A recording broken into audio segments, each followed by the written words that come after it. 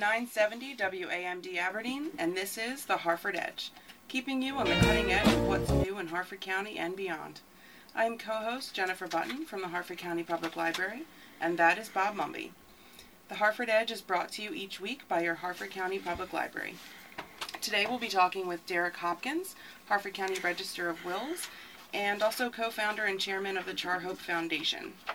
Hello, Bob. What's on your mind this morning?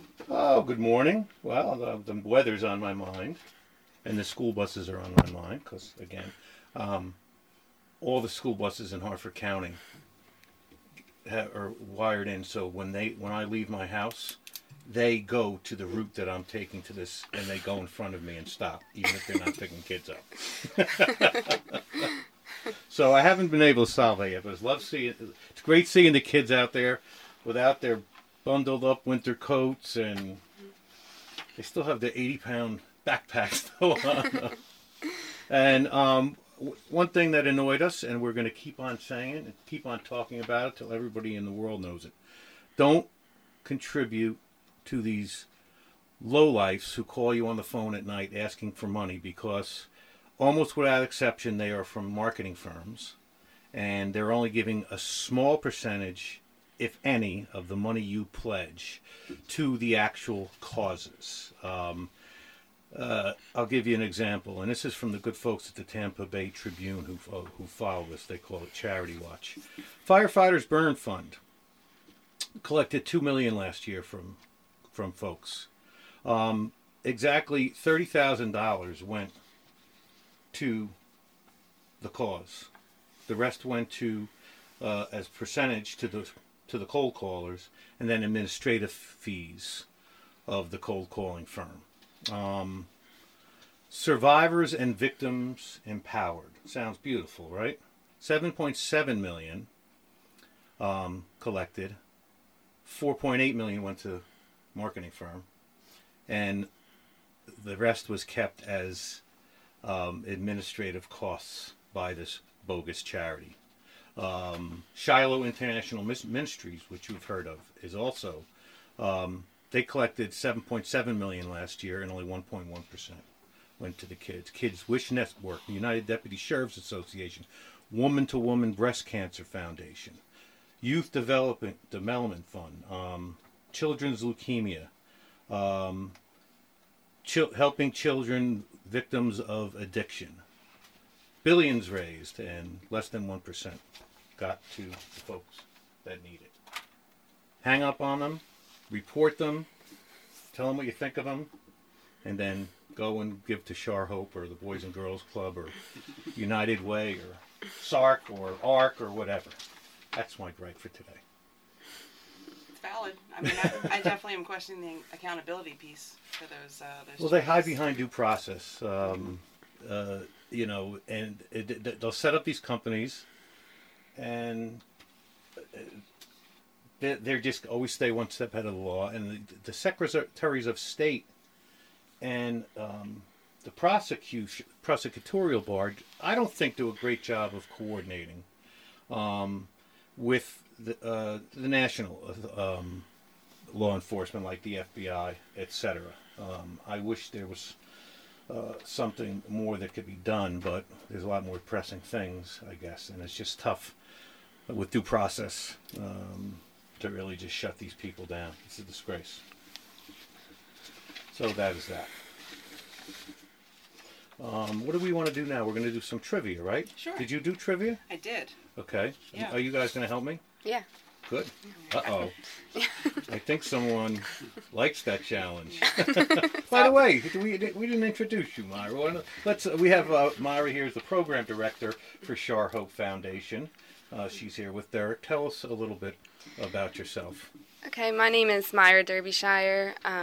I just moved to Harford County about 2 years ago. I am the program director at Hope Foundation, and I am a firm believer in that this program works and that we do nothing but offer good things to our residents. I'm in recovery myself. I feel very strongly about it, and I'm really happy to be part of the organization. And other than having a name right out of a Jane Austen novel, where did you move here from? I grew up in Frederick County. Okay. Yeah. Well, it's glad to have you here. And I think I'm going to get some very able-bodied assistance on this trivia. Well, if I'm not saying you're not going to help me, Derek. Yeah. But I got a sense that Myra's got some firepower over there. Well, if I'd known you were getting help, I would have made these questions a little harder, but... Okay. All right, so let's start off with something easy. So See, what... don't tell me that. That just sets the expectation for you. What actor plays the role of Cole Trickle in the 1990 movie Days of Thunder? See, I'm not... No? No, I never saw the movie. I don't... Okay. So it's a NASCAR-related film. Oh, So Tom Cruise. Yes. Okay. See, that was easy. That was buried somewhere. It's one of the movies I swore never to watch. Like that and Cocktail, where he's doing the backflips, mixing drinks and stuff. Well, it's NASCAR season. I have to stick with it. Okay. Okay. What gas is exhaled by humans? CO2. Yes, carbon dioxide. And plants inhale CO2 and exhale oxygen, which Correct. is why we need plants. Okay. What music is featured in the musical movie Mamma Mia? ABBA. Yes. Yes. And what country are they from? Somewhere near Denmark or Finland. Yeah, Myra, is that right? yeah, it's like Norway or something, or In the middle. in Sweden. Yes. Okay. All right. We knew it was in the north. Yeah. Who was the first British monarch to live in Buckingham Palace? Ooh. Henry VIII. No, it was a woman. Victoria. Yes. Yes, it was. And I actually read a really great book called Victoria on one of our HCPL book lists that inspired me to ask the question. Her life is fascinating. She became monarch when she was 18. So really, really interesting. We're not doing it today, but we do a lot of funny things that high school students write in essays, thinking they have it right. And one of the students wrote, Queen Victoria was responsible for Victorian England, and she exposed herself to her troops, means she first appeared to her troops as queen, at which point the troops all shouted hurrah. I bet they did. What is the main ingredient in borscht? Beets. Yes. I don't know how I knew that. Yeah, you're good. In Alice in Wonderland, what is the last thing that disappears on the Cheshire Cat? I know this, but the smile. Yes. Because when CDs came out, the way someone explained it to me, what they said with CDs, because you normally had analog with a stylus rubbing on grooves. With CDs, the cat isn't there, but the smile still is, because it's digital. So that always explained it to me, and it prepared me for this question 30 years ago. What year was the U.S. an Olympic Games host for the first time? Ooh.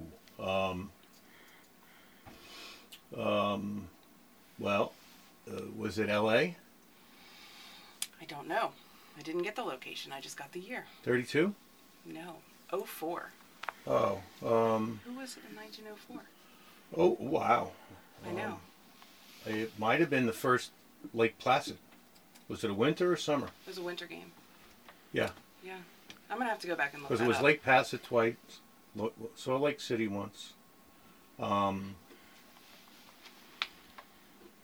and Lake Tahoe. No, Squaw Valley, 1960. Ask me my kids' names. All right, let's do Cindy one more. always says, "What important info is being crowded out of that head by the stuff you know?" It was useful today.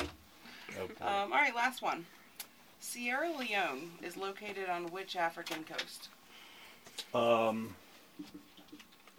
The west coast of Africa. It is the west coast. Good job. It means land of the lion in Latin. Do you know Latin? No. No, you just know that. Well, Sierra, or mountain of the lion. That's Or impressive. maybe mountain lion. Sierra Leone, mountain lion. Mountains of lions, whatever. Oh, good job, Bob. Okay, It's well. tough to stump you today. Well, I'm not. Hey, I'm not going to say you asked me real tough ones, but. Well. And well, we're going to continue with the educational portion of this. We always like to do a few birthdays or this day in history. Today would have been Oscar Schindler's 109th birthday. Wow. He died in 1974 at the age of 66. He was famous for saving several hundred Jews from certain death in Auschwitz. Harper Lee, who wrote my favorite book, died last year. She would have been 91 today. She wrote To Kill a Mockingbird, best book ever. And the guy who played Mr. Potter in my favorite movie, It's a Wonderful Life, Lionel Barrymore, was born in 1878. And the last thing, totally unrelated to everything, we have a quiz. Should the toilet paper roll over the top or from under the bottom? I mean, my vote is over the top, so you can see it coming. Myra? I really don't care, but people have told me over the top. Derek? Just don't leave an empty roll. Good point. I know, I was in trouble for getting new roll out, but just placing it on top of the dispenser, not actually installing it. As long as it's there, that is the more important. You can set it on top as long as you replace one. It has to come over the top. I mean, underneath it's not American. Well, it sneaks up on you. Well, some people with cats say you have to do it under the bottom because if it's over the top, they get up and then they just, anyway.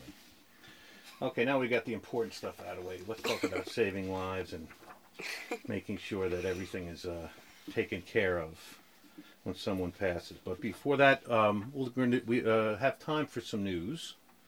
So let's go to news. And unfortunately, it's related to one of the things we're going to be talking about today.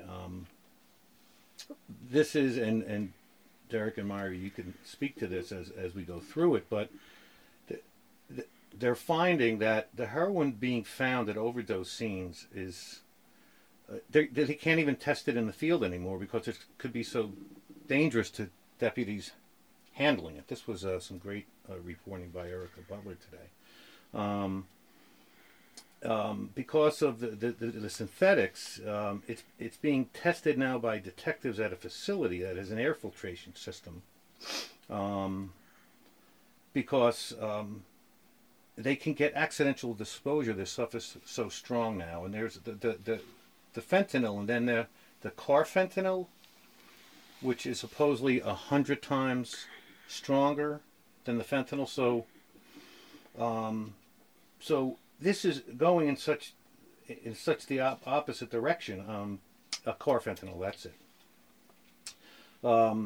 That it speaks more to the task that's in front of us, and it's just amazing to have read this, what it's doing, and related to that, the medical examiner's office had to get an approval to add 3 new positions because of the increased number of autopsies that they're having to do, because autopsies are in the case of a suspicious death, an accident, something that is unexplained, and with the deaths from overdoses continuing to just grow like crazy, they've had to actually add new medical examiners to the staff. It was just absolutely amazing. And we're going to talk a little bit about that more. The other thing where people can seemingly do something about it, there was 23 fatal crashes in Harford County in 1916, and that is up. It's almost double what it was 6 years ago, and that has to do with the amount of cars on our roads, which were not designed for that amount of volume or the speed, but also, and as we all see it, a lot more crazy driving taking place out there.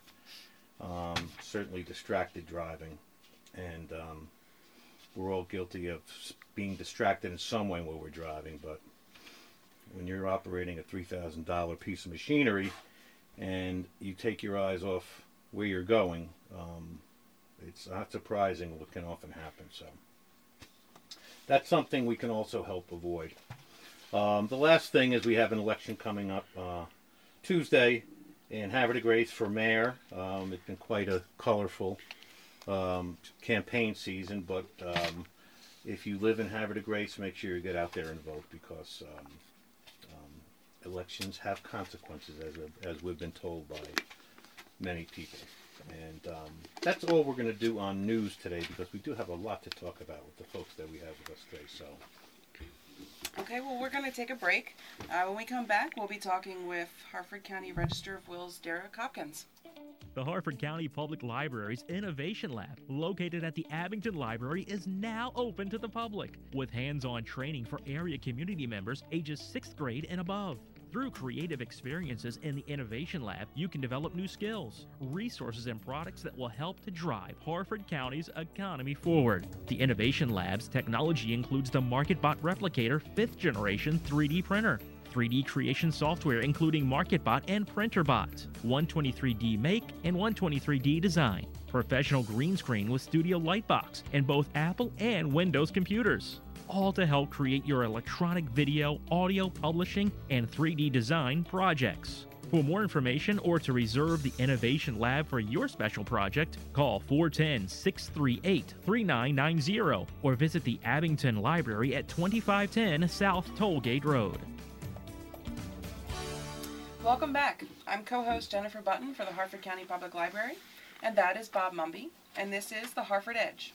We're delighted to have Harford County Register of Wills Derek Hopkins in the studio with us today. Derek is also the co-founder and chairman of the Char Hope Foundation, which is dedicated to helping adults who are facing the challenges of substance abuse to move toward a long-term recovery. And Derek, welcome, and thank you so much for being with us today. Thank you both. and thank you both for taking the time for this. And we're going to get enlightened about a lot of things today, and we're looking forward to it. But first, since Derek is so humble, we're going to read a short bio of him, since he probably won't crow about any of this himself.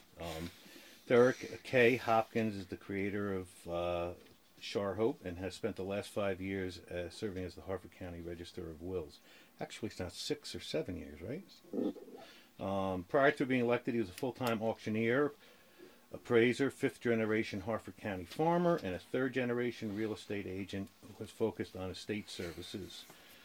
Derek is a graduate of the Missouri Auction School, Kansas City. He is also a graduate of the 3-year Certified Auctioneer Institute at Indiana University, Bloomington, Indiana. He's a member of the Harford County Agriculture Advisory Board and is for preserving the industry and way of life. Welcome. Thank you, Bob. Register of Wills. Yes. What do you do? In a nutshell, we pretty much handle, once someone passes, they'll come in and open either a smaller or regular estate. We'll assist them as much as we can. You know, we can't give legal advice in our office. Although many times the attorneys do call us to, ask them, what do we do? But the law says we can't give legal advice. But, a lot of it gets down to, at the end of the day, our real job is supposedly to collect inheritance tax. But our job is a lot more than that. We audit the estates to make sure that the will is, the assets are being distributed per the will. Now that sounds like very technical and automatic, but it must be heartbreaking for you and angering sometimes to see how people who aren't aware of all the things involved in this process when someone passes, they're not prepared legally, there's those around them, they may be looking to take advantage of them. There's often resources that they need and knowledge that they need that they don't have. What are the things as far as that, and what do you see, and what can people do now?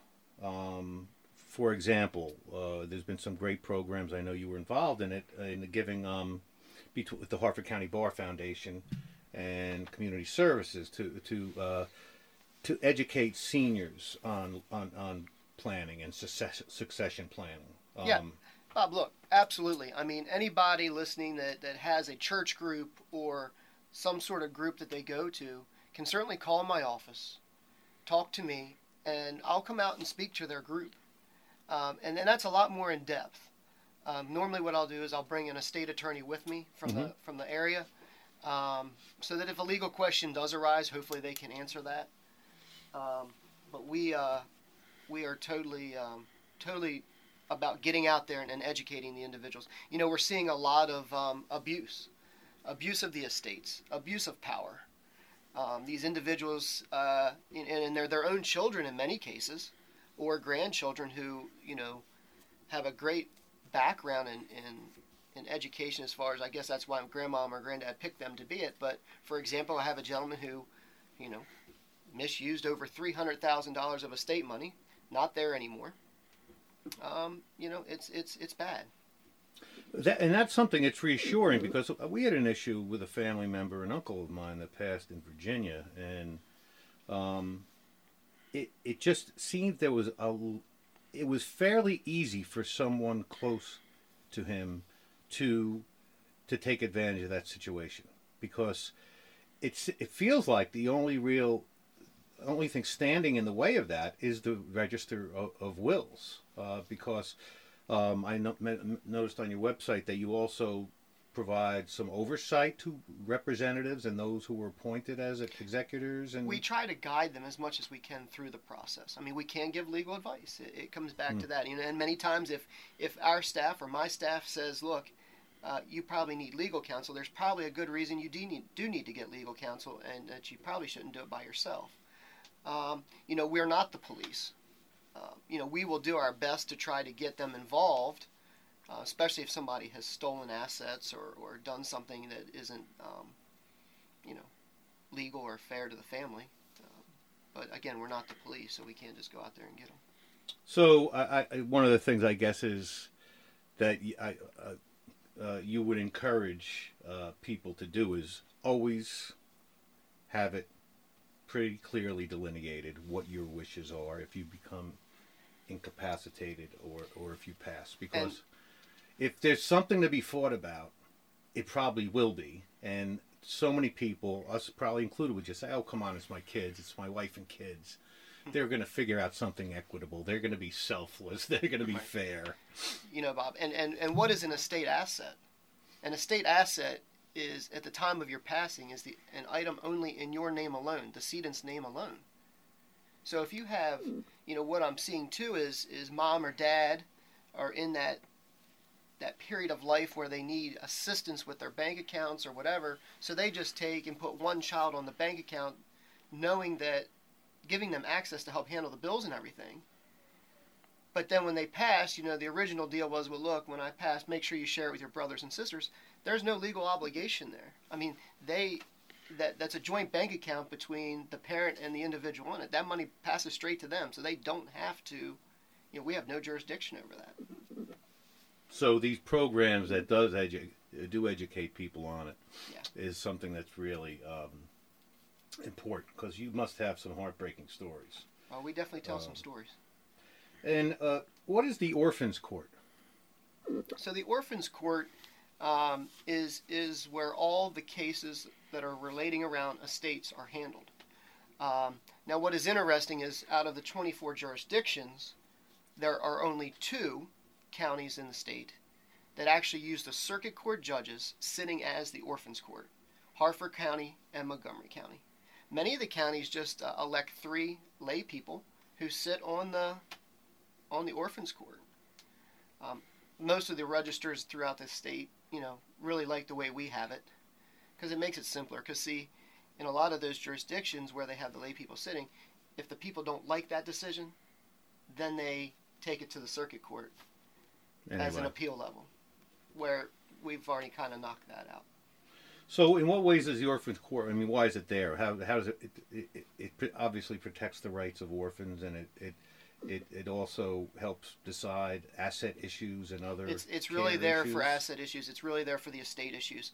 You know, if we have to appoint a personal representative, if there's a caveat proceeding, which means someone says that this will is, I want to challenge this will. That'll go before the orphans court. Okay. Because that's something that's always fascinated me as far as orphans court and, declaratory judgment. Is that the right word? Where someone can be declared to have passed away, even if there's no body or evidence. Yeah, well, you're going to have to bring us a death certificate, Okay. At least an obituary. Okay. Before we'll even entertain. Okay. That. Also, let your listeners know too that we have moved from the Circuit Courthouse to 18 Office Street this week. So we are moved over there. Phone number? 410-638-3275 is the office line. And my pen just ran out of ink. Well, just found one. Okay, and your website? www.registers with an S, Maryland spelt out, .gov. Okay. And there's a lot of great information on there, Bob. I mean, there's the forms we use, a lot of them are on there, but also a lot of publications. I went on the website last night, and it frequently asked questions and frequently used terms.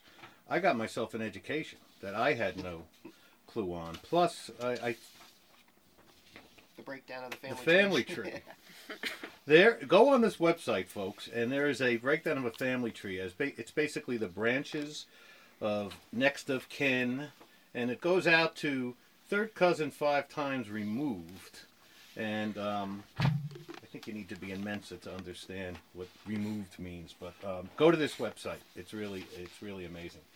And because this stuff, again, some people say, this stuff is just basic stuff, but I mean, it's critical things. I mean, like with the orphans court, wasn't this this animal who shot Pat and Mark last year, wasn't he declared dead in Pennsylvania about 5 years ago because of an asset issue? I don't know the answer to that. Well, he was. I was just, and it was the orphans court that declared him dead because there was assets involved, even though he was living in Florida. I remember on 911, I lost my best buddy. He was a policeman. He died in the Trade Center. The city had issued 1,400 death certificates without a body, called death in absentia, because they still haven't identified my buddy, and there's over about 1,100 people that have still not identified. They have a lot of remains, but they can't identify them. And actually, I wrote it for you. We did a one-page affidavit, and they issued a death certificate. And I know I'm digressing, but I thought you'd find this interesting. Manner of death, homicide, is what they issued. Which surprised me, but then I realized it's true. Okay, well, this is really everyone just go to this website or give the Register of Wills team a call, because you're going to learn something that's going to save you or your loved ones a lot of trouble and anxiety. I guarantee it. And now let's go to really important work. Not that work isn't important. Tell us about Shar Hope Foundation. So Shar Hope started, I guess, over 2 years ago now, and actually a little bit before that. And it has really grown. And since the last time you and I talked, we now have, a house. It's up and running.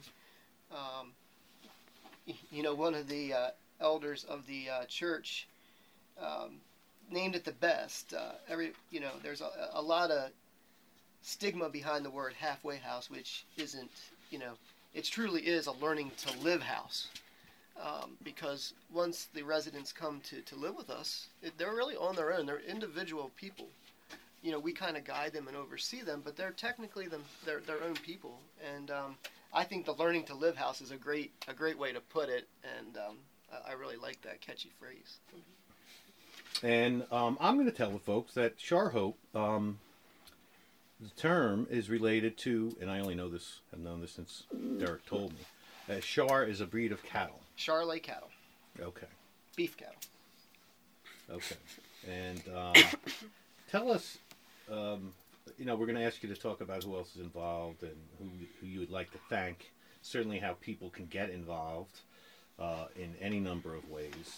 But tell us the genesis of this and how you came to be doing this beautiful and powerful work.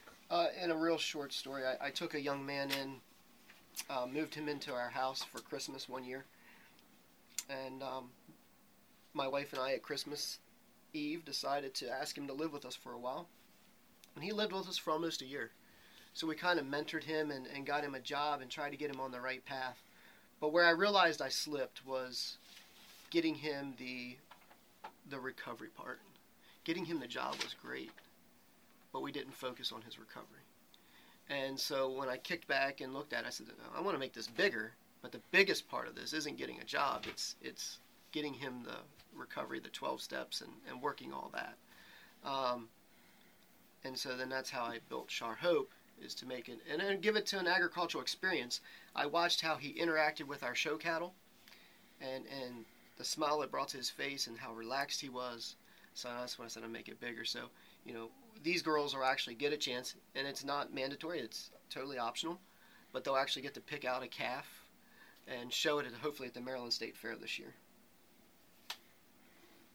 And that was in, what was that, in the fall of 15? What was it? That you started it? You decided to start this? Yeah, I think that was, Bob. I mean, it was a while ago now. And then you got it going last year. I did. I tell you, we've had a great support, a great board of directors that supports everything we do. Well, let's mention some of them now. I know we have Carol from Terra. Carol's great. There's really 10 Carols, I think, because no one person could be involved and have so much energy for so many things. She definitely needs to be cloned. And the brave Sandy Gallion, her husband Nolan, who could not be honoring their boy's life any more than the way they're doing it now. And Tom Yingling, who again is another board member who lost a loved one. Susie Comer's on the board. Susie Comer, yep. Eric McLaughlin. Okay. Benny Walker. Okay. Is our treasurer. Benny is the treasurer of everything. He does a great job, and it's a great firm. Really, they do. Warren Cronick. I'd like to add that they came in third place behind Team Slate Ridge in the Kiss a Pig contest last year for the Boys and Girls Club. I feel that was a little poke. Carol was also the leader of that team. But Benny is now the secretary of the Boys and Club. He got me stuck to be the treasurer. But anyway, we digress. Who would you like to recognize as far as other folks or institutions or businesses that have stepped up? Listen, here recently, the one who has really, there's been a bunch, but the Homecoming Project is another girls' facility, I guess we would call it, home, that really, when I got into a time of where do I go, who do I turn to, Robin snatched me up. My cousin and I, who also sits on my board, Lauren, says, hey, come to our house right now. I want to give you a tour. The amount of information that I learned in those couple hours has really helped us build this amazing tool. Homecoming has a success rate of over 80% success rate. That is extremely huge when we're looking at a national average of 4% of successful recovery. So for me, the biggest part was agriculture. So why am I going to go recreate that wheel when you have a successful model? So the partnerships that you build in this, between nonprofits, for-profits, it's great. So ACR is another group that helps get people into recovery. They get sponsorships to get them into recovery because there is an intake fee. The Turning Point Project, another one who sponsors individuals to get in recovery, but is also now starting their own men's house. Who am I missing? The health department. Oh man, the Harford County Health Department is doing some great things. Oh, fantastic. And the Opiate Court of Harford County is doing some great things. That's something to really pay attention to. I think that's something that's really going to grow here in Harford County. I think Judge Carey and his team and the health department and probation, they all work together. It's an amazing thing to see. And I know some folks in the circuit court too, and we have some really good judges there that, it's the last resort as far as they're concerned. Sentencing is it has to be the last resort for nonviolent, for just users, because once folks enter the system, it just makes the boulder that they're trying to push up a hill 50 times heavier. And on that note, talk about the challenge that you saw to someone in recovery to stay in recovery, because their treatment money would run out. They didn't always have the right living situation, and a lot of what you focused on is helping to pick up the ball and assist them in continuing in their recovery. Isn't that where a lot of times that people slide back when their recovery continuity or progress is stalled because of resources or whatever the case may be? I think the biggest one for me is the resources. That is huge to me. I'm hoping we have a lot of business owners that are listening to this. Feel free to contact Char Hope and say that you're always looking for an employee. A lot of these people, they come to us with a track record that isn't great. But listen, these people are working hard to make a better life for themselves. But the toughest thing is they go out, Bob, to try to get a job, and they say, we can't hire you because of your record. And we need companies that will continue to look past that and work with us to give them a chance, because they've done so great, now all of a sudden they can't get a job, and then they just, they get back down on themselves. And people, we're all guilty of it. We otherize people. We dehumanize their plight, ignoring the fact that we would be in the exact same position if we were under the circumstances that they did. It's easy for everyone to say, "Oh, come on, just buck it up," but this is something that is a disease that is stronger often than life itself. So people just, there was an attempt, a very good attempt, at some moderate shielding and expungement in the state legislature. I don't think it passed, where if someone had a nonviolent drug offense, that even if they couldn't get it expunged, it could be shielded in an employment record search. And people were against that. If someone committed a nonviolent drug offense 5 years ago and was one time, and it's going to mean them not getting a job, isn't that just... Why aren't people looking at it from the human side? Is it the rhetoric of people on the wingnuts on both sides of the aisle? It could be. It could be. And the fear of, what if they steal from me? Mm-hmm. Or this or that. Yeah. Well, I think Myra should talk a little bit about the beginning of your questions, about, what is Char Hope in comparison to, how do you get to Char Hope? Yeah, and that we would love to hear that. Yeah. Well, one thing that came to mind when you were talking about getting jobs and stuff, especially in early recovery, something that I've noticed, especially in Harford County, is that people are very open to people in recovery, because the recovery network here is so huge, because there's so many treatment centers and halfway houses or recovery houses in the area, and the recovery network is very tight-knit. And part of being in a 12-step program, you learn to show up, and you learn to work hard, and you learn to be honest and work all these spiritual principles. And what I've noticed is that especially right in early recovery, like you start to learn those things, and sometimes we can be better employees than people who aren't in recovery, regardless of our record and regardless of our job history and stuff like that. So I am proud to say I'm in recovery here, especially in Harford County, because they've really worked hard to take the stigma away from what being an addict or an alcoholic really is.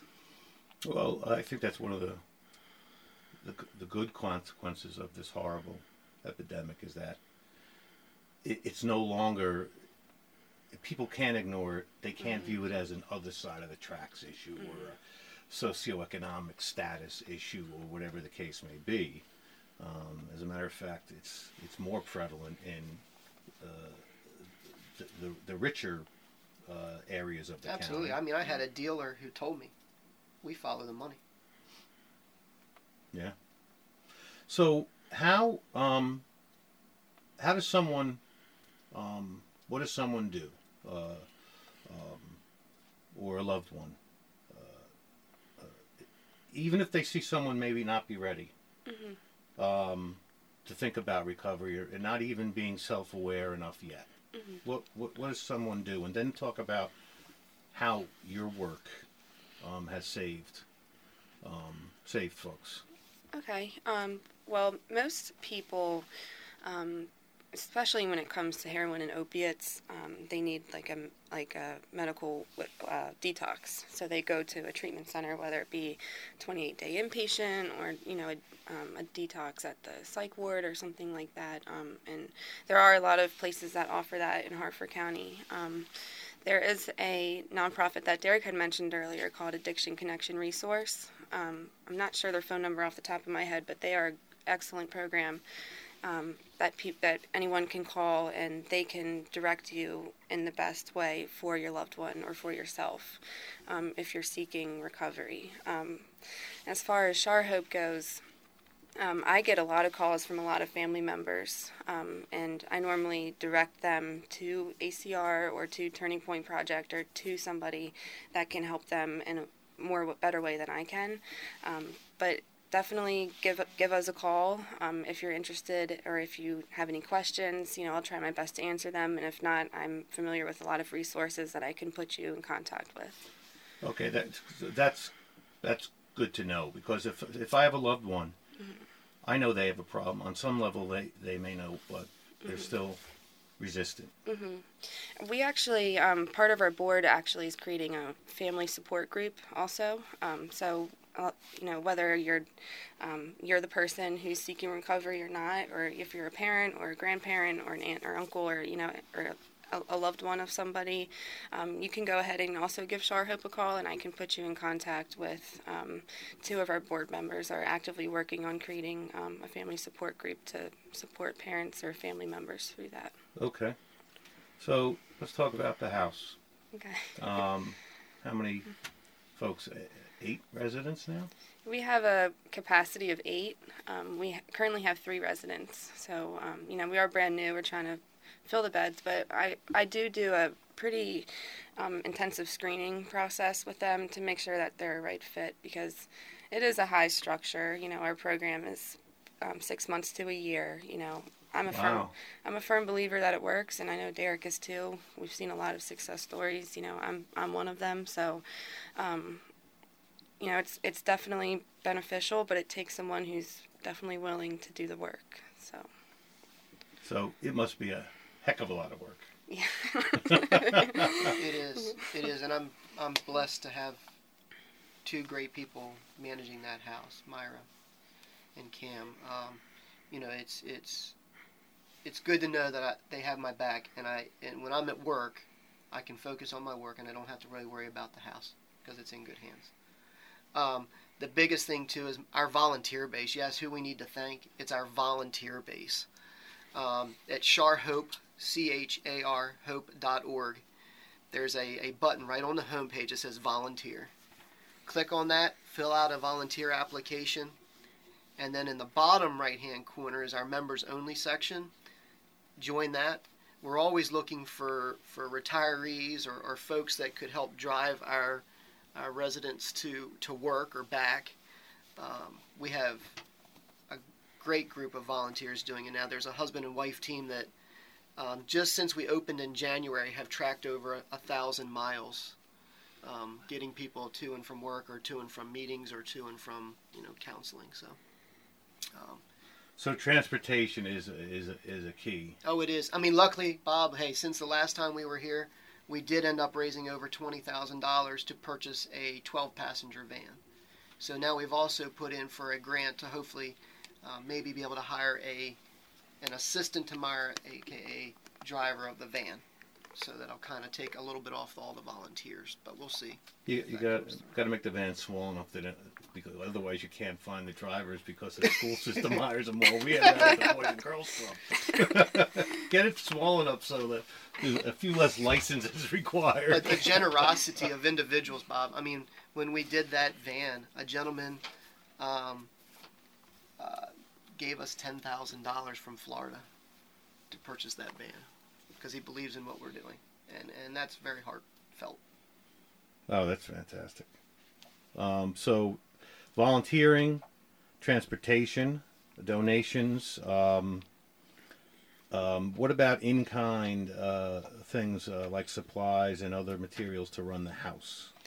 So we take ongoing donations of like toiletries, feminine hygiene products. Do you have a wish list on the site? We do on the Facebook website, but we don't. I'll try and see if we can figure that out. But we do on the Facebook website. So if you are on Facebook, you can just search Shar Hope Foundation, and right there we have a list of all of our needs. That we're taking ongoing donations of feminine hygiene products or toiletries, soap, sponges, things like that. Okay. And how do folks help get the word out? For instance, this gentleman in Florida, how did he find out about you? It was actually a meeting between it's a friend of my uncle's, and was helping my cousin do something, and they got talking about Shar Hope, and he said, well, what's the need? She said, well, we really need a van to get these girls around so we can get them jobs and keep them going in a positive way. And he said, well, wait a minute, I forgot something in my car, and he goes out to his car, and he comes back in and says, close your eyes, and hands her, and says, go buy your van. Wow. Yeah, it is goosebumpy. It was goosebumpy. I can remember my cousin calling me that night. We were at the restaurant, and I had to excuse myself because I started crying. So it just meant so much. So. Well, they say some people go through life wondering whether they made a difference. That guy doesn't have to, nor do you two. Yeah. When did you join, Myra? I started January 1st. Okay. So we're and what, if you don't mind talking about it, your road to recovery. Yeah. How did it? What made it work for you? How much was it inside you, and how much was in the people around you? So I have relapsed several times, which is pretty normal for someone who is an addict. And I had, tried to get clean a couple times by going to inpatients and stuff like that. And it was always my parents telling me to go, or my family telling me to go, or trying to get away from all my problems. And it wasn't until they let go, and they said, we're not going to enable you anymore, and you have to figure this out on your own, that I was really able to make the decision for myself. And when I was finally able to make that decision for myself, people like community members and people, like all these people that volunteer and give money and stuff like that really made a difference in my life. I came to Phoenix Recovery Center in Edgewood, and that's kind of where my journey began. And from there, I had the opportunity to go to Homecoming Project, which was very scary at first. It's just completely stripping you of everything that but that's exactly what I needed. And when I was there, I learned to do basic things. I learned to cook. I learned to have manners. I learned to, get to work on time every single day. Like all these things that my parents did teach me when I was younger, but addiction totally stripped it away from me. And, I had the best experience of my life for that year that I was there, and I am forever grateful for that experience. And, I wish nothing but to help these other girls experience what I experienced when I was in that house. And, really being part of a 12-step program, the 12-step is really like helping another addict keeps you clean. So that's really like what my intention is every day, is just to help another person, whether it's, talk talk one of the residents through something, just help them as much as I can, because by helping them, it helps me also.